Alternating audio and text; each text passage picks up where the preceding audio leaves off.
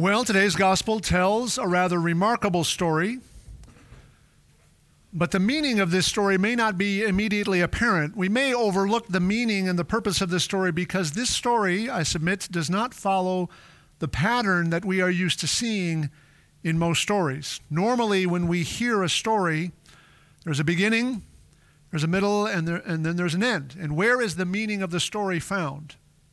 At the end.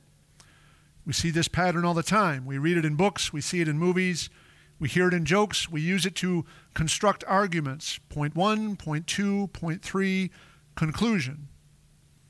This happened, that happened, then this happened, they lived happily ever after. That is not the pattern in today's gospel.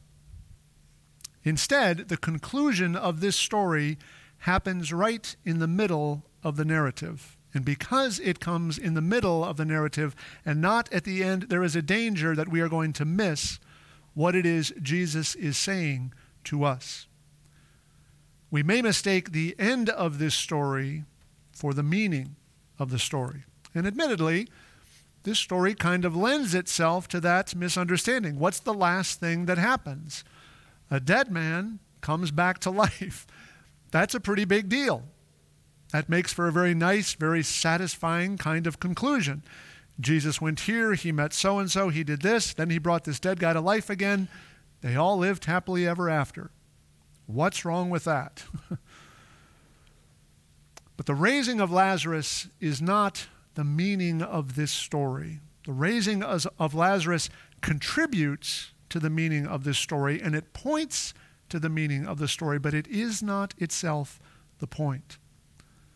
The meaning of this story is found right in the middle in the conversation that Jesus has with Martha when he arrives at Bethany. The conclusion, or the goal towards which this whole story is moving, is found in these words. I am the resurrection and the life. Those who believe in me will live, even though they die, and everyone who believes in me will never die. Do you believe this? Today's gospel concludes with a question. And that is a question that pertains as much to us as it does to Martha. The question that Jesus asks her is the same question that Jesus asks all of us. Do you believe this? Do you believe this enough to give me your life? Do you believe this enough to give me not only your life, but to give me the life of your beloved?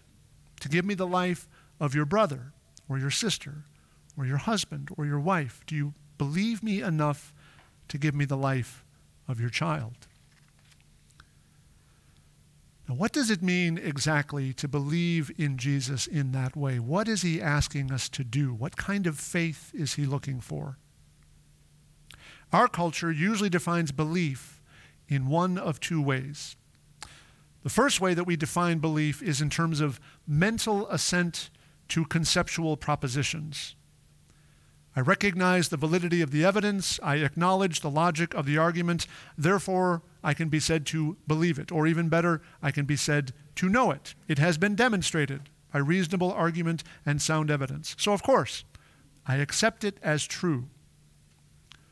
Or we define belief in another way, something that I choose to believe despite the fact that I may not have any evidence whatsoever that it's true. It may not even be the kind of thing that lends itself to evidence or to argument. So that means I am at complete liberty to decide whether I want to believe it or not. Now, by and large, those are the two ways that our culture defines belief. We call one of those objective, and we call the other one subjective. And whichever of those definitions we use, belief is almost entirely something that we do with our minds.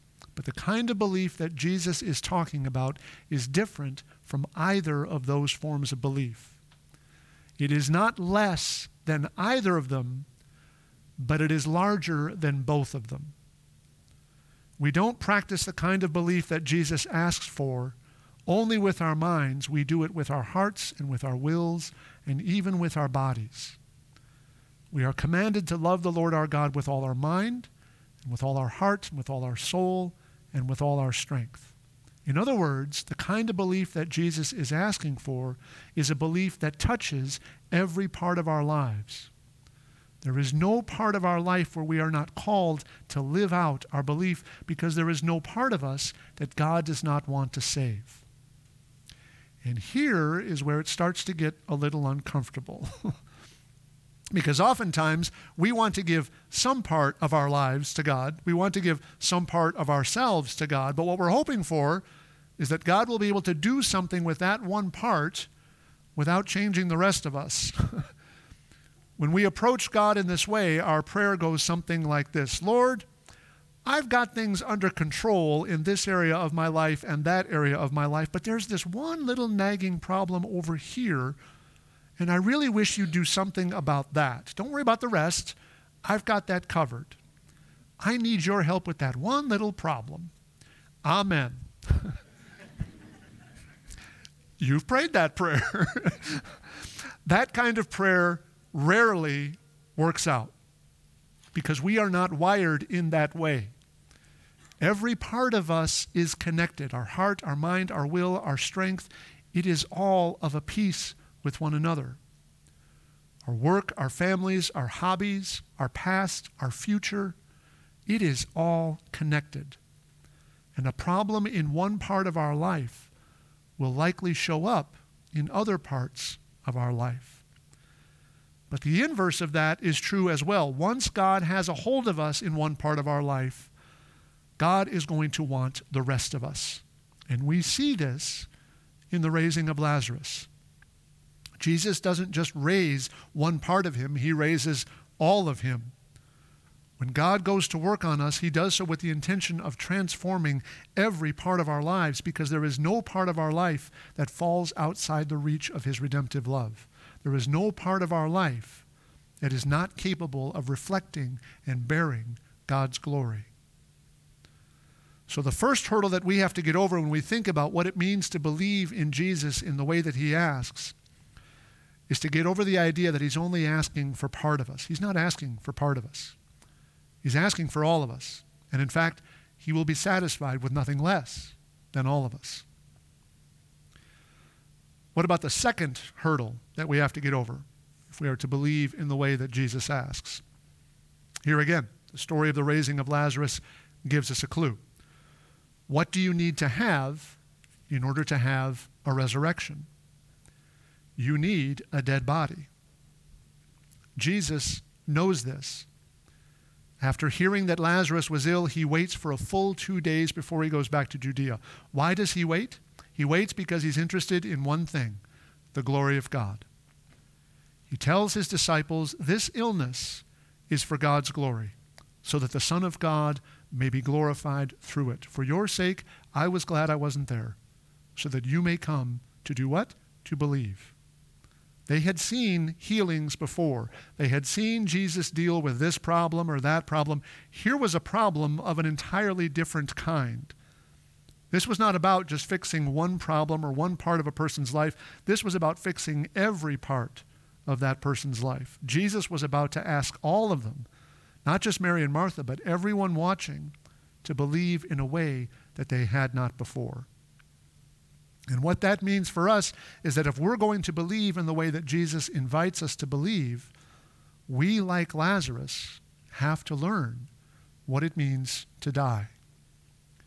If we are to surrender ourselves to Christ in our hearts and in our minds and in our wills and in our bodies and every other part of our lives, we have to learn what it means to lean into the vulnerability and the brokenness of our lives in each of those areas. Not because God wants to see us wallow in misery or bring us to our knees, but because the brokenness of our lives is an opportunity for God's glory to be manifest.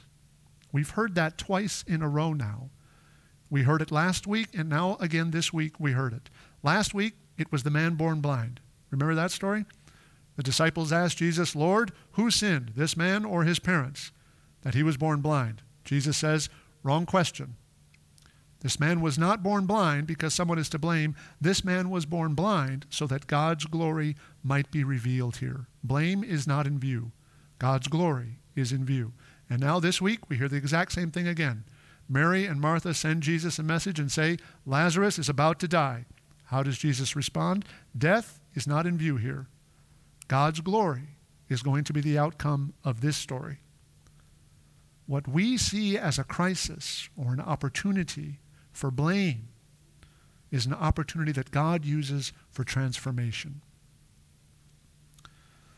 So we cannot hold back some part of ourselves or our lives from God, thinking that God's not interested. God wants it all. And neither should we expect that once we give ourselves to God, that he's going to settle for anything less than resurrection. So, okay, you say, I'm ready to believe that. I'm ready to give myself to God. I'm even ready to accept the fact that in order to be raised with him, I'll have to die with him. Now, what exactly does he want me to do? How do I do that? Once again, today's gospel gives us a clue.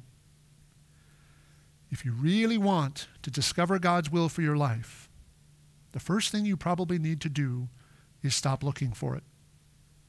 Stop running around, looking for it over here, looking for it over there, looking for it everywhere, trying this, then trying that, wondering why nothing seems to be working, wondering why you don't hear the voice of God, and getting more and more frantic as you make every effort possible to try and figure out what God wants from me. Stop all that.